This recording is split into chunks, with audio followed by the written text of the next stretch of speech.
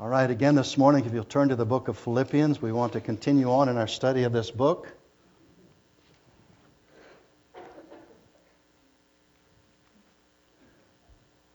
We've worked our way down to verse 12 in chapter 1. The title of the sermon, I don't know if you've ever heard that before, that when life throws you lemons, you can make lemonade. Well, on my notes, I want to just clarify that life is not some indiscriminate thing out there. God sends lemons, okay? And God, by His grace, can enable us, by His Spirit and His Word, to turn it into the lemonade and find that it will be something sweet as it comes from His hand. It's rather interesting. I've got one commentator that I'm using, as well as I try to read several, but one of the guys, his title for this section, are you ready for this? Prison is great. Wish you were here.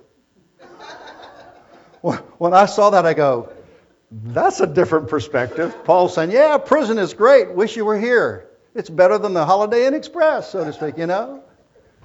Well, that's what it's all about. All right, here we go. Philippians chapter 1, verse 12. I want you to know, brothers, that what has happened to me has really served to advance the gospel, so that it has become known throughout the whole imperial guard, sometimes translated Praetorian Guard, and to all the rest that my imprisonment is for Christ.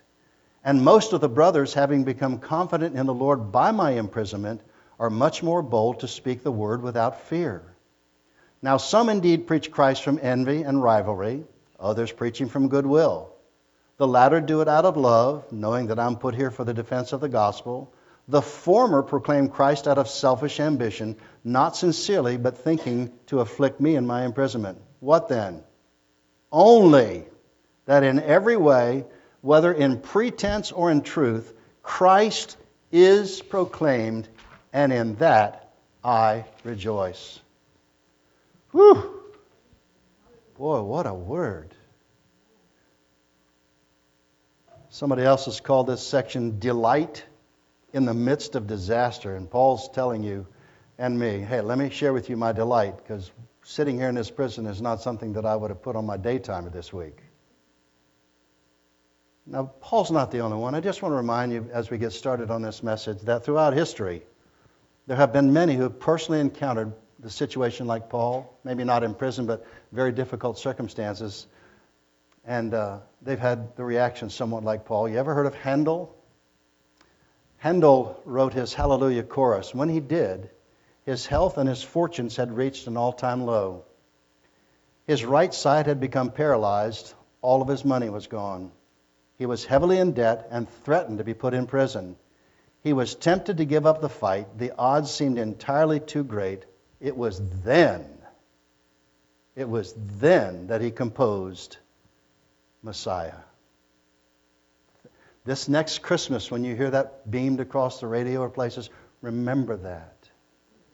And I want to say to you and I, as we get started this morning, you may be going through one of the lowest seasons in your life. Very possible. We sometimes are somewhat hesitant to really say what we're going through. You know, we have that, and I'm just as guilty. How you doing, Pastor Ed? I'm just great. And underneath, it's all falling apart. Maybe you've been recently diagnosed with some kind of serious illness and you don't know what you're going to do. Maybe you lost your job and you have no idea how God's going to provide for you. Maybe your parents, kids, are getting a divorce and you're scared and angry. Been there. After 35 years, my father and mother and my wife's mother and father divorced. Though I was an adult, that almost crushed me. Maybe a friend or family member has passed away and you just don't know, how am I going to go on? Can I tell you today that whatever you're going through, there's hope? There really is. That's not some pie-in-the-sky theory. There's real hope.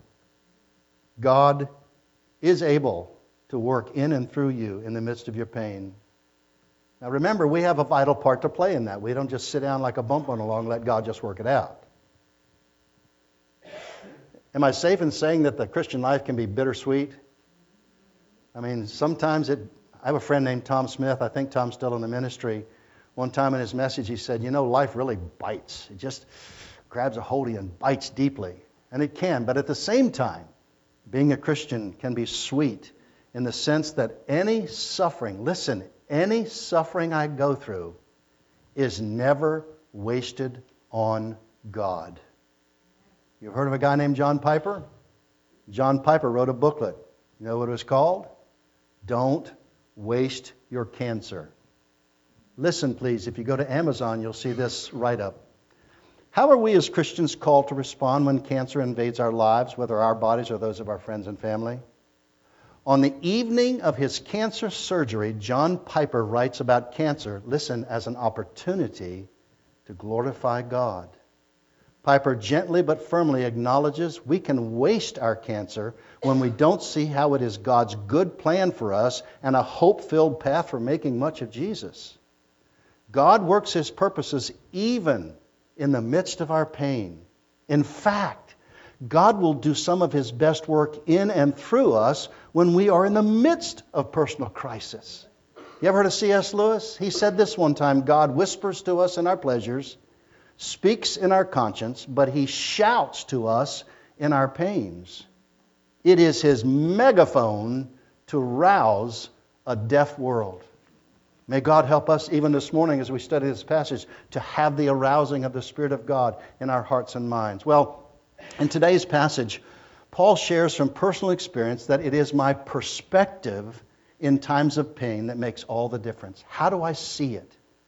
The question Paul asks himself is not, is what is happening to me fair? Rather, he poses this question, is what is happening to me accomplishing something for God? Is it furthering His purposes in this world? If we reflect on this question, we will discover that we can have our best witness in our worst circumstances. Anybody here ever heard of David Ring? He's got a famous message. I have cerebral palsy. What's your problem? Now, when you listen to him for a couple of moments, it's hard to understand him, but it doesn't take long to get into the rhythm.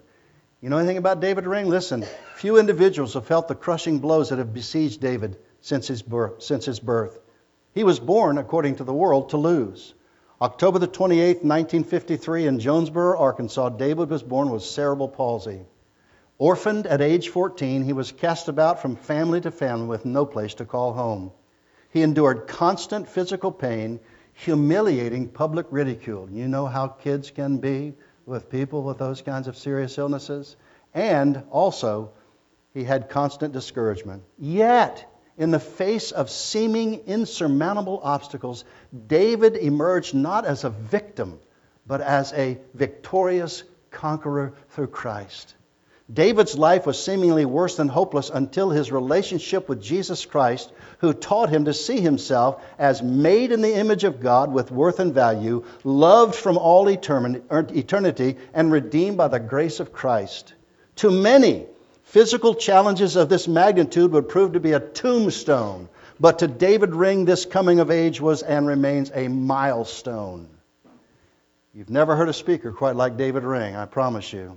Somewhat difficult to understand at first. You will soon be captivated by his wit. I'll never forget, and I think this is on a television program. He said, you know, they always told me with cerebral palsy that, number one, I'd never get married. Then on the screen they show a picture of his wife, and he goes, pretty good, huh? And they said I'd never have children. Put up, I think, 2 or 3 children. Pretty good, huh? Yeah. As you listen to him, you will laugh and you will cry. You'll be amazed at God's grace and power in His life, and you will be challenged to consider your own life. As one who has not been stifled by his physical limitations, he clearly stakes his challenge to everyone. I have cerebral palsy. What's your problem? And he often says this phrase as well. When God sends difficult times into our life, don't ask why. Ask what? God, what do you want to accomplish in my life for your glory through this illness or this problem? What a perspective. And then I read this week about Joy, not the word, but a person. Joy. Who is Joy? Well, her name was Joy, and it fit her beautifully. I was a young pastor when I was called to shepherd the church to which Joy belonged.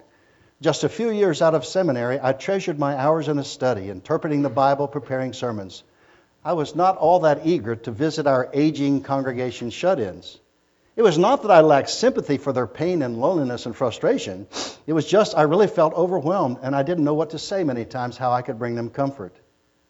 I did what I could. I listened attentively. I read the Scriptures, and I prayed for my suffering brothers and sisters. But often, I left with a heavy heart, questioning whether or not I had brought them solace that they needed. My visits to Joy, however, were far different. Joy was not elderly. But by the time I met her, her rheumatoid arthritis had curled her hands into tiny fists, confined her to a wheelchair, and filled her days and nights with pain. At the start of my pastorate, she had the strength to attend worship services every now and then. Later came years of home confinement and repeated hospitalizations. In her own family, Joy was the only one who believed on Christ.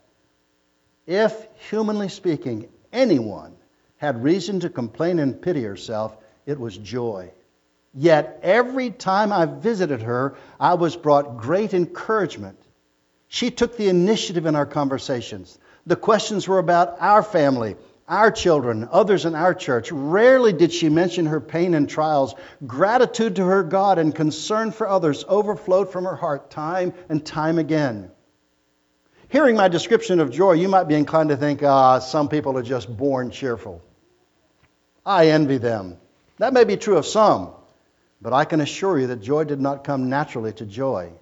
She struggled with loneliness and at times with great discouragement and confusion over the promises and purposes of God.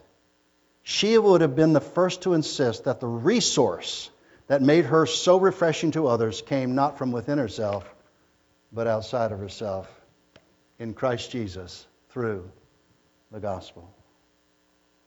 Well, I'm sure you have illustrations you could give, and I could give many more, but let's get into our text. This is where we're going this morning. Paul's in prison, and he's going to have this same perspective. He's going to tell us God has ordained it, yes, and he's going to take and make lemonade out of this lemony-filled situation. Remember now, he's writing from prison. I keep saying that, but we need to remember that. And if you want to study what prison was like in that day, it'll give you a really better perspective. So Paul is on his way to prison. It ended up in Rome. Paul was chained to 24 hours a day, confined to a lodging. And if you read in Acts 28, are you ready for this? Paul had to pay his own room and board. Oh, yeah.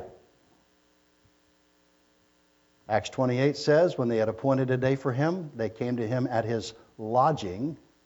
From morning till evening, he expounded to them, testifying to the kingdom of God and trying to convince them about Jesus, both from the law of Moses and the prophets.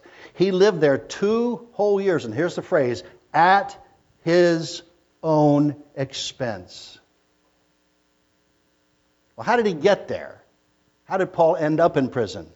Well, someone has said, I think it was Unger, who said this was an amazing series of events that brought Paul to Rome, the greatest capital city of the empire. One archaeological source suggests that the population of this imperial city in the first century was in excess of 4 million people, about 3 times the size of a large modern city.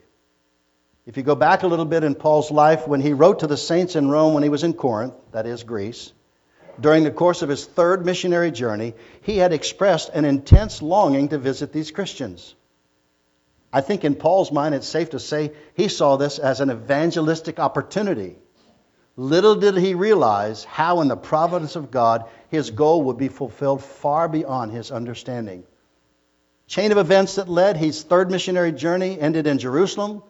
He's in the company of the brothers. He's brought to the holy city, and he's there for a contribution for the poor of that region. At first, he was happily embraced by the brothers in Jerusalem, but they said, Paul, we got a problem. You have a problem. Your reputation has gone before you. There is a report that's been spread abroad that you are antagonistic to the Jewish system. And in accordance with that, to disarm a volatile situation in Acts 21, Paul submitted to a ceremonial cleansing in the temple. He sought to do something to disarm his enemies. This act of what might be called benevolence hardly appeased these Jews. Why? Because Paul had been seen in the city with a man named Trophimus, a Gentile from Ephesus. And so as things go, a rumor quickly spread that Paul was taking Greeks into the temple. And you know what that said to a Jew? You have defiled the sacred place.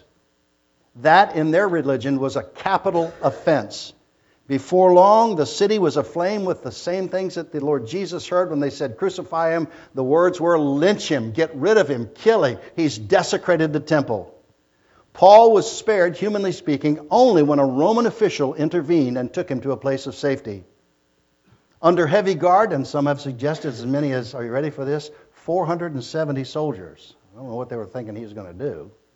But under 470 soldiers in Acts 23, he was taken to Caesarea over on the coast and was confined in Herod's palace. You can read about the interrogations in Acts 24, 25, and 26. Finally, after 2 years had gone by, it appeared that, as someone has said, justice delayed is justice denied. This powerful minister of the gospel came to the conclusion he was never going to get a fair hearing in his present circumstances. So what did he do? He appealed to Caesar. I want to go to Caesar. And so they did. There's a voyage to Caesar, graphically detailed by Luke in Acts 27. It is, as someone has said, the most remarkable account of ancient sea navigation in the annals of history. Incidentally, this person, I think his name is Jackson, said the accuracy of Luke's record is a striking example of the precision of the biblical narrative. So Paul has made his way. He's now in Rome. He's in prison.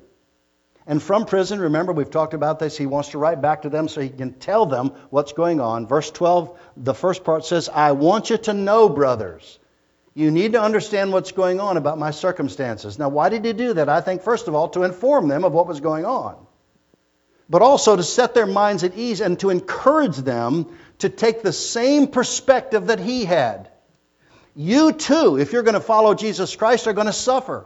And when you do, not if you do, when you do, you need to respond to your circumstances the way that I'm trying to respond to mine. It's a note of encouragement. It's something that Christians can do a lot. Telling your story, telling what God's doing in your life can build up and encourage other people. And I think that's what Paul is doing here. Now look at his joyful outlook. Look at his joyful perspective beginning of the last part of verse 12. Number one, his imprisonment, his chains have actually been a means for the advancement and the progress of the gospel. Where I come from, we'd say, who'd have thunk it? In prison, advancement of the gospel, they don't seem to go together.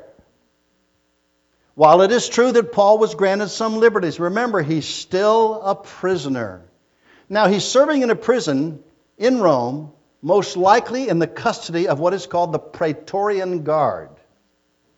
These are the elites housed in the emperor's palace. They are specialized, they're handpicked, and they are military focused. They were Caesar's own personal bodyguards. They were strong. SEAL Team 6. Does that make? Just got finished reading a book about that, so I'm really pumped when I talk about stuff like this. Adam Brown, anybody ever heard of Adam Brown? You read that? My wife's reading it now. It's called Fearless. You're not long into that book and you're saying, this guy's not human. The exploits, he became a Christian, praise God. But the exploits, humanly speaking, that God enabled him to do are almost superhuman. Just supernatural. That's kind of what these guys are like. Sophisticated, brilliant, courageous, strong and young, vibrant, kind of a mixture of West Point and the Secret Service. They served in the palace guard. Now listen to this. They served for 12 years protecting Caesar and guarding these prisoners who had appealed to Caesar. After 12 years, they transitioned into other influential careers. See the hand of God here? See the providential hand of God? Watch. Some of them went to be commanding generals of larger forces. Others went into public office and became senators or ambassadors to other countries. Still others advanced into the top echelons of business and industry. As a group, they were the movers and shakers of the future, the opinion leaders, the kingmakers of the next generation. They were a powerful and strategic group of young men. If you wanted to influence the whole Roman Empire, you could not have picked a better group to start with. Someone wrote, every day Paul probably grinned to himself. Just Big old Cheshire cat grin. Why? Well, one of them wore the chain on this end. Paul was chained on this end. And the fact of the matter was, he was not chained to them. They were chained to him. Perspective. You understand that? He wasn't chained to them. They were chained to him. He had what we might call a captive audience. And every person he had a conversation with, it wasn't long before he talked about Jesus Christ. Now, if anybody here into Shackley, I'm going to be okay then. When my wife and I were in Oklahoma, we heard about this new organization called Shackley. It's kind of like the other tier thing. And what we noticed was this: as we were being trained, no matter what you were talking about, very quickly you had to come around how Shackley's vitamins and cleaning products were the greatest things in sliced bread, and what you do is you drive people away. Because all you ever talk about is Shackley. You're trying to recruit them because if they sell, you get it. If somebody under them sells, you get it. You understand what I'm saying? The tier? Paul's in prison. They're chained to him. He don't need to go nowhere. He's just talking. What are you doing here, sir? Why are you a prisoner in here? Oh, glad you asked. And then he would share the gospel. And God would work with his testimony. They'd get converted. They'd go off their shift and another guy'd come on. If they were 4-hour shifts, mathematicians, how many shifts is that? 6. And they had to have a day or two off, so that's another 6. You see what's happening? The exponential thing? Paul's sharing the gospel and God is moving. That's why this led to a chain reaction of conversions throughout the whole Roman palace. Now, be assured, the circumstance in and of itself was very stressful. Don't you think that Paul didn't have some sleepless nights? Don't you think he wasn't heartbroken? But he's also filled with joy. In his correspondence, you read things like this: the prisoner of Christ, the prisoner of the Lord, ambassador in chains. And by the way, chains, you can study that, were a symbol of shame. Multiple references to bonds, imprisonment, even in the first chapter here of Philippians. It is obvious that the apostle's status as a prisoner was a constant reminder of the sacrifices that sometimes have to be made for the sake of the gospel. And Paul says, no problem. Glad to do it. Why? Because Jesus Christ is being proclaimed. There's a word here. It says the gospel is advancing. Verse 12. Other translations use the word progress. That's a Greek word. It's a combination of two words. The word is prokopto. Pro, which means forward, and kopto, which means to cut. Originally, the word was employed about a pioneer cutting his way through brushwood. Those guys that go to parts of the world and take their machetes and cut way, and they're pioneers. That's the word here. Paul views his troubles in the most positive light possible. They were like an advance party preparing the way for the success of the gospel. This was his part to play, that Christ would be made known. Someone has said a prison door closes behind Paul, but a gospel door opens in front of him. Doesn't that display the wonderful sovereignty of God? Isn't that my biggest problem? I am so prone to complain and bellyache about what's happening. It would be great if at the front end I could say, oh God, I have no idea what's happening, but you know what I'm going to do? I'm going to be faithful to you. I'm going to make Christ known wherever I can, and I'm going to trust you for the results. No, if you're like me, I gripe and complain and bellyache. I get through the experience and look back and say, oh, duh, you don't get it, Ed. When are you ever going to wake up and see that what God is doing, He always does? And here's an evidence of His love. When God's trying to do something in my life, and I flunk, I fail, He doesn't stop. He brings it back to me again. He brings it back again. You know why? Royal Canadian Mounted Police. He always gets His man. He's going to get the job done. Remember verse 6 of Philippians chapter 1? I'm convinced that the same God who began this work in me is going to do what? He's going to get her. Does that sound country? He's going to get her done. Okay? And He will. Say. It's making progress. Well, how far is it progressing? Well, first of all, inside the palace. Look at verse 13. So that it has become known throughout the whole imperial guard and to all the rest that my imprisonment is for Christ. Humanly speaking, Paul is directly responsible for the advance of the gospel in the whole palace section. Palace guard refers, as I said a moment ago, to these elite troops. They guarded Paul around the clock. But guess what else they had to do? They had to let him have visitors. They had to let him write letters and other routine affairs. Since they rotated on basically 4-hour shifts, Paul would have access to several or many of them, from whom eventually that's what he said, the whole guard came to know the reason for his bonds. Wonder what that locker room discussion was like. You just get off, yeah. Hey, there's this new prisoner in here. His name is Paul. I had a little chance to talk to him. Do you know why he's here? Yeah, he probably killed somebody. No. Did he rebel against the government? No. What did he do? He's talking about this guy named Jesus. He's in prison for talking about and living for Jesus? Who is Jesus? Well, doggone, when I get with him next time, I'll ask him. So he does. You see what's happening? The chain reaction. The gospel is making advances through Paul's imprisonment. That's amazing. I don't know about you, but I am blown away. It's amazing. So what does that mean for my life? If I'm just faithful in prison or out of prison, it doesn't matter. If I am focused on the Lord Jesus Christ, speaking about Him as often as I can, wherever I can, He's going to work. People are going to be converted. And the gospel is going to make progress. In chapter 4 and verse 22, it talks about Caesar's household. There's a little phrase in verse 13, and to all the rest. I'm not sure what that means. Probably it means another group of people outside the Praetorian Guard who had dealings inside the palace. We don't know.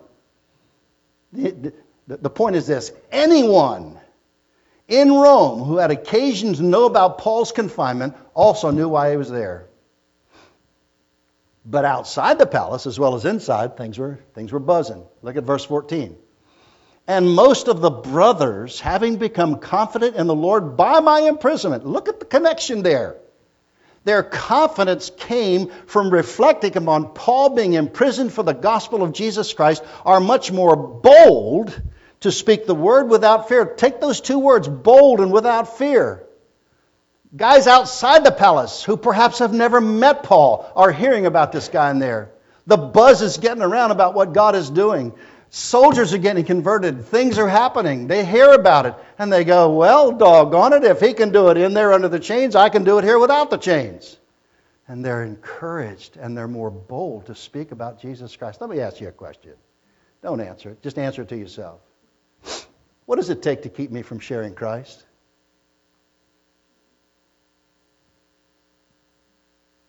That's a humbling thought, isn't it? The majority of Christians in Rome have not only embraced Christ, but are now bold to speak it. Someone has said many Christians see Paul shackled as a criminal for testifying about Jesus and His grace, and for some strange reason they want to imitate the behavior that got him arrested. They're all the more eager, confident, bold, without fear. Can I tell you one of the reasons why I want to pray for the persecuted church when I have the privilege of pastoral prayer? Because I want their testimony to inflame my heart to do here in freedom what they're doing in persecution. And if you'll take the time, I'll put a plug in here. If you'll take the time to read about the persecuted church on a regular basis, as you read about what they are enduring and how they're responding and how they're sharing the gospel and how they will not deny Jesus Christ, I have to believe your heart's going to say, oh my goodness, what is my problem? And may I also say that if I won't do it when I'm out of prison, if the day ever comes when I'm in prison, I won't do it there as well. If it's not a spiritual habit that's been worked into my life, nothing magical happens when I'm imprisoned. The gospel has captured Paul's heart. And he is free from the petty and self-centered desires for personal notoriety. And the inference is that we can do the same. Such confidence can rescue the Philippians from fright in the face of intimidation in their city. And may I say, by way of a personal application to us, the same thing is true for Living Legacy here in Hershey, Pennsylvania. Paul's testimony is God's answer to the threats that may tempt us to play it safe and keep a low profile regarding our allegiance to Christ as we talk to our fellow workers and students and neighbors and family members. One verse that I think is so important about Paul's life in Acts 20:24, he says this, I do not account my life of any value nor as precious to myself, if only I may finish my course in the ministry that I've received from the Lord Jesus to testify to the gospel of the grace of God. My friend Tom Smith, I mentioned a moment ago, used this phrase in regard to Paul. He's a monomaniac. There's one thing that causes his eyes to light up and his heart to skip beats as it pumped real hard, and that's the gospel of Jesus Christ. How about me? How about me? And see, others have caught, if you want to use that word, this disease. It's spreading. It's contagious. And in verses 15 through 18, his imprisonment chains have been the means for the progress of the gospel despite. It ain't all rosy, folks. Another reason that this prisoner is rejoicing in his cell is Christ is proclaimed. Now listen, I think, and this is my own personal opinion, anything that would pain Paul's heart had nothing to do with people except lost people.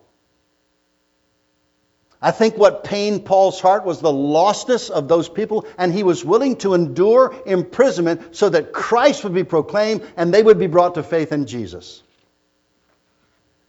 Mr. Johnson says some of the gospel preachers whose eagerness had been aroused by Paul's chains had mixed emotions. Let me read those verses if I may.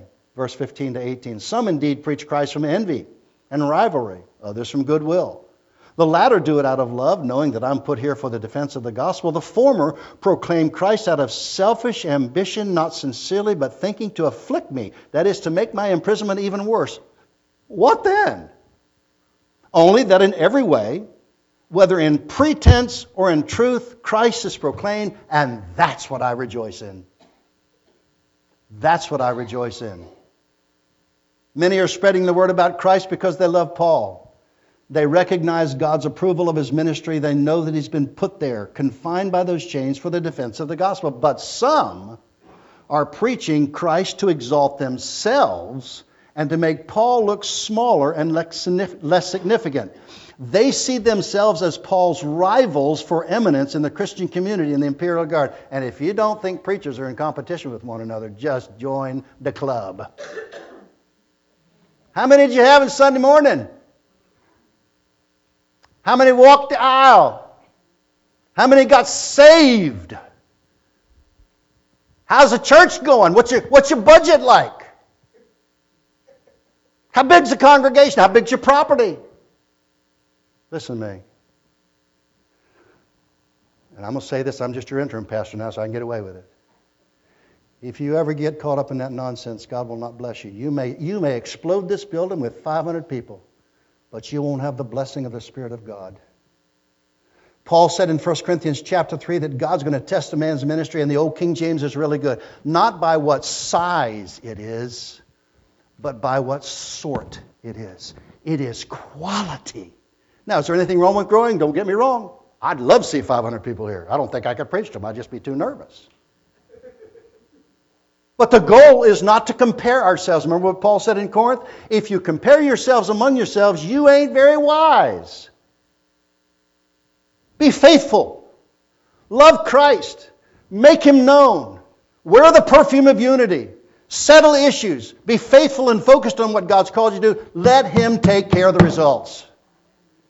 People in town were trying to make Paul look low and stupid, and so out of rivalry and envy and jealousy, they were doing what they were doing. But here's what Paul says.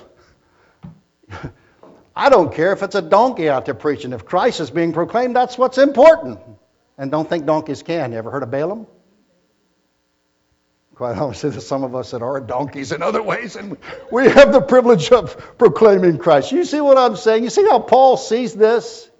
He's not this petty, jealous guy. Oh, they're out there and I'm in here and look what they're doing. I don't care. If Jesus Christ and His glory and His grace and His salvation are being preached, praise the Lord. All this rivalry and nonsense that even we face today. Paul is not going to play their game, no matter how much they try to goad him. And someone has said Paul can exude this attitude because he's consumed with one thing, the gospel. He's not concerned with his own reputation, his own ministry, or happiness. Paul wants the success of the gospel. He longs for it. What an example. Listen, in our day, there's all kinds of issues that cry for our attention. Abortion, pornography, media bias, economic injustice, racial discrimination, classism, sexism, just to name a few. And they're important issues. I'm not saying they're not. But the great danger is what has happened to the Christian church over the last several years. The gospel has been marginalized. But when the gospel is preached by a gospel-focused people, God will transform people and neighborhoods and cities and a culture. As someone has said, the key is keep the main thing the main thing. Listen, this is not a popular message in America for some, but life does not revolve around being happily married, raising a perfect family, making a lot of money, or being successful. Life revolves around the preaching of the gospel. Preaching Christ to a lost and dying world, starting here to the farthest corners of the earth. And what was the main thing for Paul? Christ and Him crucified. What did he say in Corinth? I knew nothing among you except Christ and Him crucified.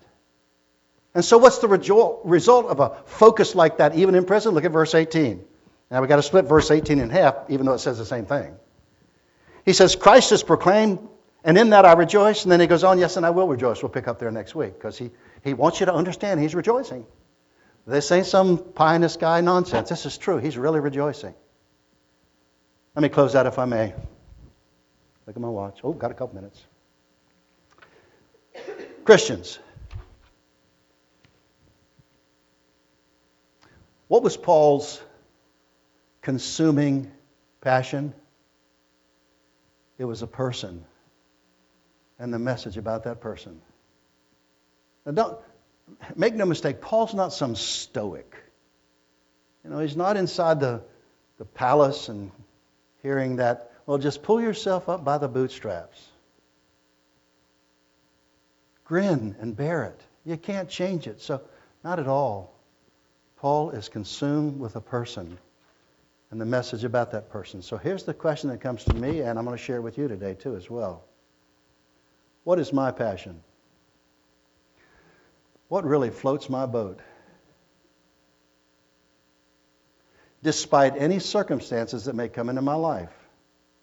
And if we keep going as we are going as a nation, I myself personally may end up in prison, and so might you. There has been in recent past a strong push to take people like me and either shut up or throw you in prison. What would I do at that time? I'm not going to stand here and boast and say, oh, I'll just be blah, blah, blah, blah. I don't know what I would do, but I know what I would want to do. Acts chapter 4. You guys do what you got to do. I'm going to do what I got to do, and that's to preach Christ. Okay. What do I rejoice in more than anything else? The Eagles or the Patriots? Is it sports? Is it fun? Is it parties? Even family? Jesus said, if you don't hate mother, father, brother, sister more than me, you're not worthy of me. That's not literally hating as we understand it, but you understand what he's saying? Seek first the kingdom of God and His righteousness, and all these things will be taken care of. And we're going to get to verse 21 next week, and it says, for me to live is Christ. Period. And to die, well, that's where I really gain. So here's another question. Get ready. Do I know the gospel? After 50-some years of preaching, I would say that most people sitting in churches this morning, even good Bible-believing, do not really know the gospel. And I'll say this again and go out on a limb. It is not God loves you and has a wonderful plan for your life. Just accept His love and you can go to heaven. You're going to have a hard time finding that in Scriptures. The gospel starts with some really bad news. To use that terminology, not God loves you and has a wonderful plan for your life, frown. God's really angry at you.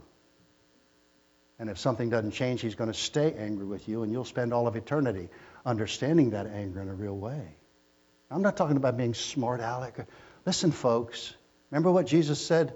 I did not come to call the righteous, but sinners to repentance. Until people are fully convinced of their terrible condition before God, they're never going to cry out for mercy and for forgiveness of sins. Do you know the gospel?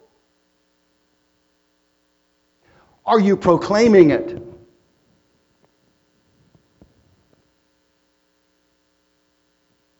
Am I proclaiming it? Put myself on the same pedestal. If in a moment's notice I were called upon to share the gospel, could I do it? And if I can't, please don't take this as chiding you. I'm challenging you. If this is the passion of the Christian life, then we got to be passionate about it. And we got to know what we're talking about.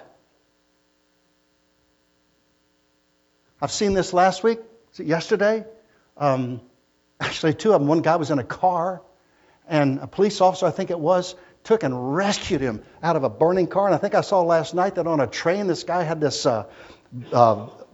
fire blazing device, and he was threatening them, and they were trying to pull it away from him, and it exploded, and they dragged him off the train. And I'm thinking to myself, and believe me, I think spiritually, this is the picture. There are people who are that close to dying. And if I'm in a situation where I can snatch them from that and take the gospel to them and bring them to faith in Jesus Christ, could I do it? Take this as a challenge. And if you can't, get together with some other Christians and learn. Now, I'm going to really go out on a limb here. I don't think we need another conference or class or seminar on evangelism. Ooh, I know it's going to get in trouble. It's okay. I'm just the visiting pastor. I can get away with it. You know what we need to do? Know it and tell it. Ask you a question. Do I love my wife? Ain't no question. Next time you see her, please have a purple heart and put it on her blouse. She does. Oh, you have no idea. She truly deserves a purple heart. Do I like to talk about her? Well, that's what I'm doing right now. Why? Because I love her. Do I need a class on being told how to talk about my wife, whom I love? You get the point? If I love Jesus Christ with all my heart. Now, I don't think, I'm not negating learning scriptures and presenting and so on, but you know, there's been so many seminars and conferences over the years. I've seen them for 50 years. People will go, they'll pass the class, they'll have all this down, but if you don't do it, what good is it? So let's begin there. Let's begin with a deep and fervent love for Jesus Christ. 1 Peter 3:15, sanctify the Lord God in your hearts. That means set Jesus Christ apart in your heart every day as the Lord. Lord, you're the boss. You're the boss. Tell me what to do and I'm going to do it. And be ready. See the order there? Sanctify Jesus, declare Him as Lord, live as He is Lord, and then be ready to give an answer of the hope that lies within you. One more time. Do you know the gospel? Do I know the gospel? Well, Pastor Ed, you preach it all the time. That don't mean I know it. Am I proclaiming it? We have to do this, folks. You understand what I'm saying? Don't raise your hand. How many want to see Living Legacy grow spiritually and physically? Amen. Sure you do. How's it going to grow?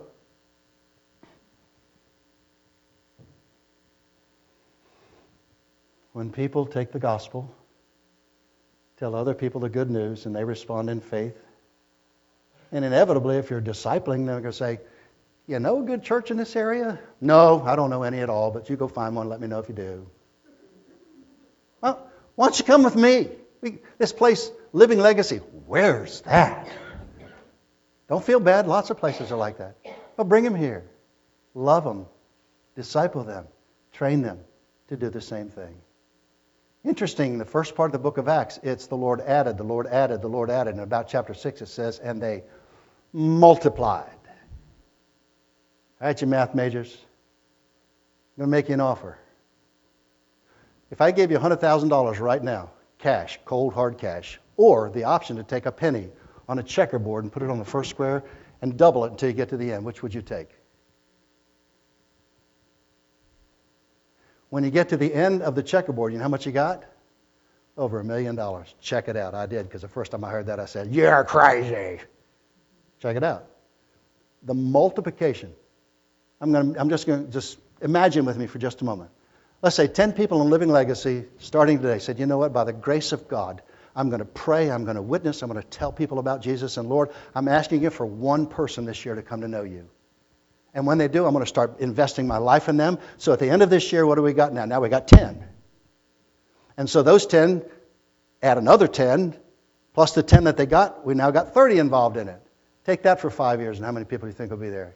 You understand the principle I'm saying? That's multiplication. 1 plus 1 plus 1 times whatever. Lord, help us, please. God, help us to love your word, to love the gospel, to love Christ, and not be silent. Not be silent. Again, if you're here this morning and you don't know Christ, got some bad news, but I got some good news. Bad news is you and God are separated because of your sin, but the good news is Jesus came to take care of that problem. If you'll trust him as your Savior and Lord, he'll change your life, and you'll be a part of God's family, and that'll never change. So if you don't know him, please trust him. If you have any questions about that, there are several people in this congregation who will be glad to sit down with you and show you what the gospel's. There it is. Trust in Christ. Confess your sin. Believe that Jesus died in your place. Trust him as your Savior. Receive him and begin living for him. Your life will never be the same. Let's pray. Heavenly Father, we thank you this morning for reminding us about the main thing. The songwriter said, prone to wander, Lord, I feel it, prone to leave the God I love. Here's my heart, oh, take and seal it. Seal it for your courts above. Lord, we come to you this morning and we acknowledge, not to the point of despair, just being honest, if we don't love you as we ought to, we don't talk about you as we ought to, Lord, we want a reigniting, a reviving, a refreshing work of your Spirit in our hearts so we can keep the main thing the main thing. God, how great would it be over the next month or two, in our times of fellowship together, we can say, hey, been talking to this guy at work and sharing the gospel, and he trusted Christ this week. Luke chapter 15, there were 3 things that were lost, and every one of them found the angels in heaven rejoicing. Oh, what rejoicing that would cause us to have, Lord. Help us to get about that business and to do it for you. Don't let my message this morning drive us to discouragement, but may it challenge us to go forward. The past is the past is the past. Let it stay there. The future is ahead of us, and by your grace we can do, because this same book says I can do all things through Christ who gives me the strength to do it.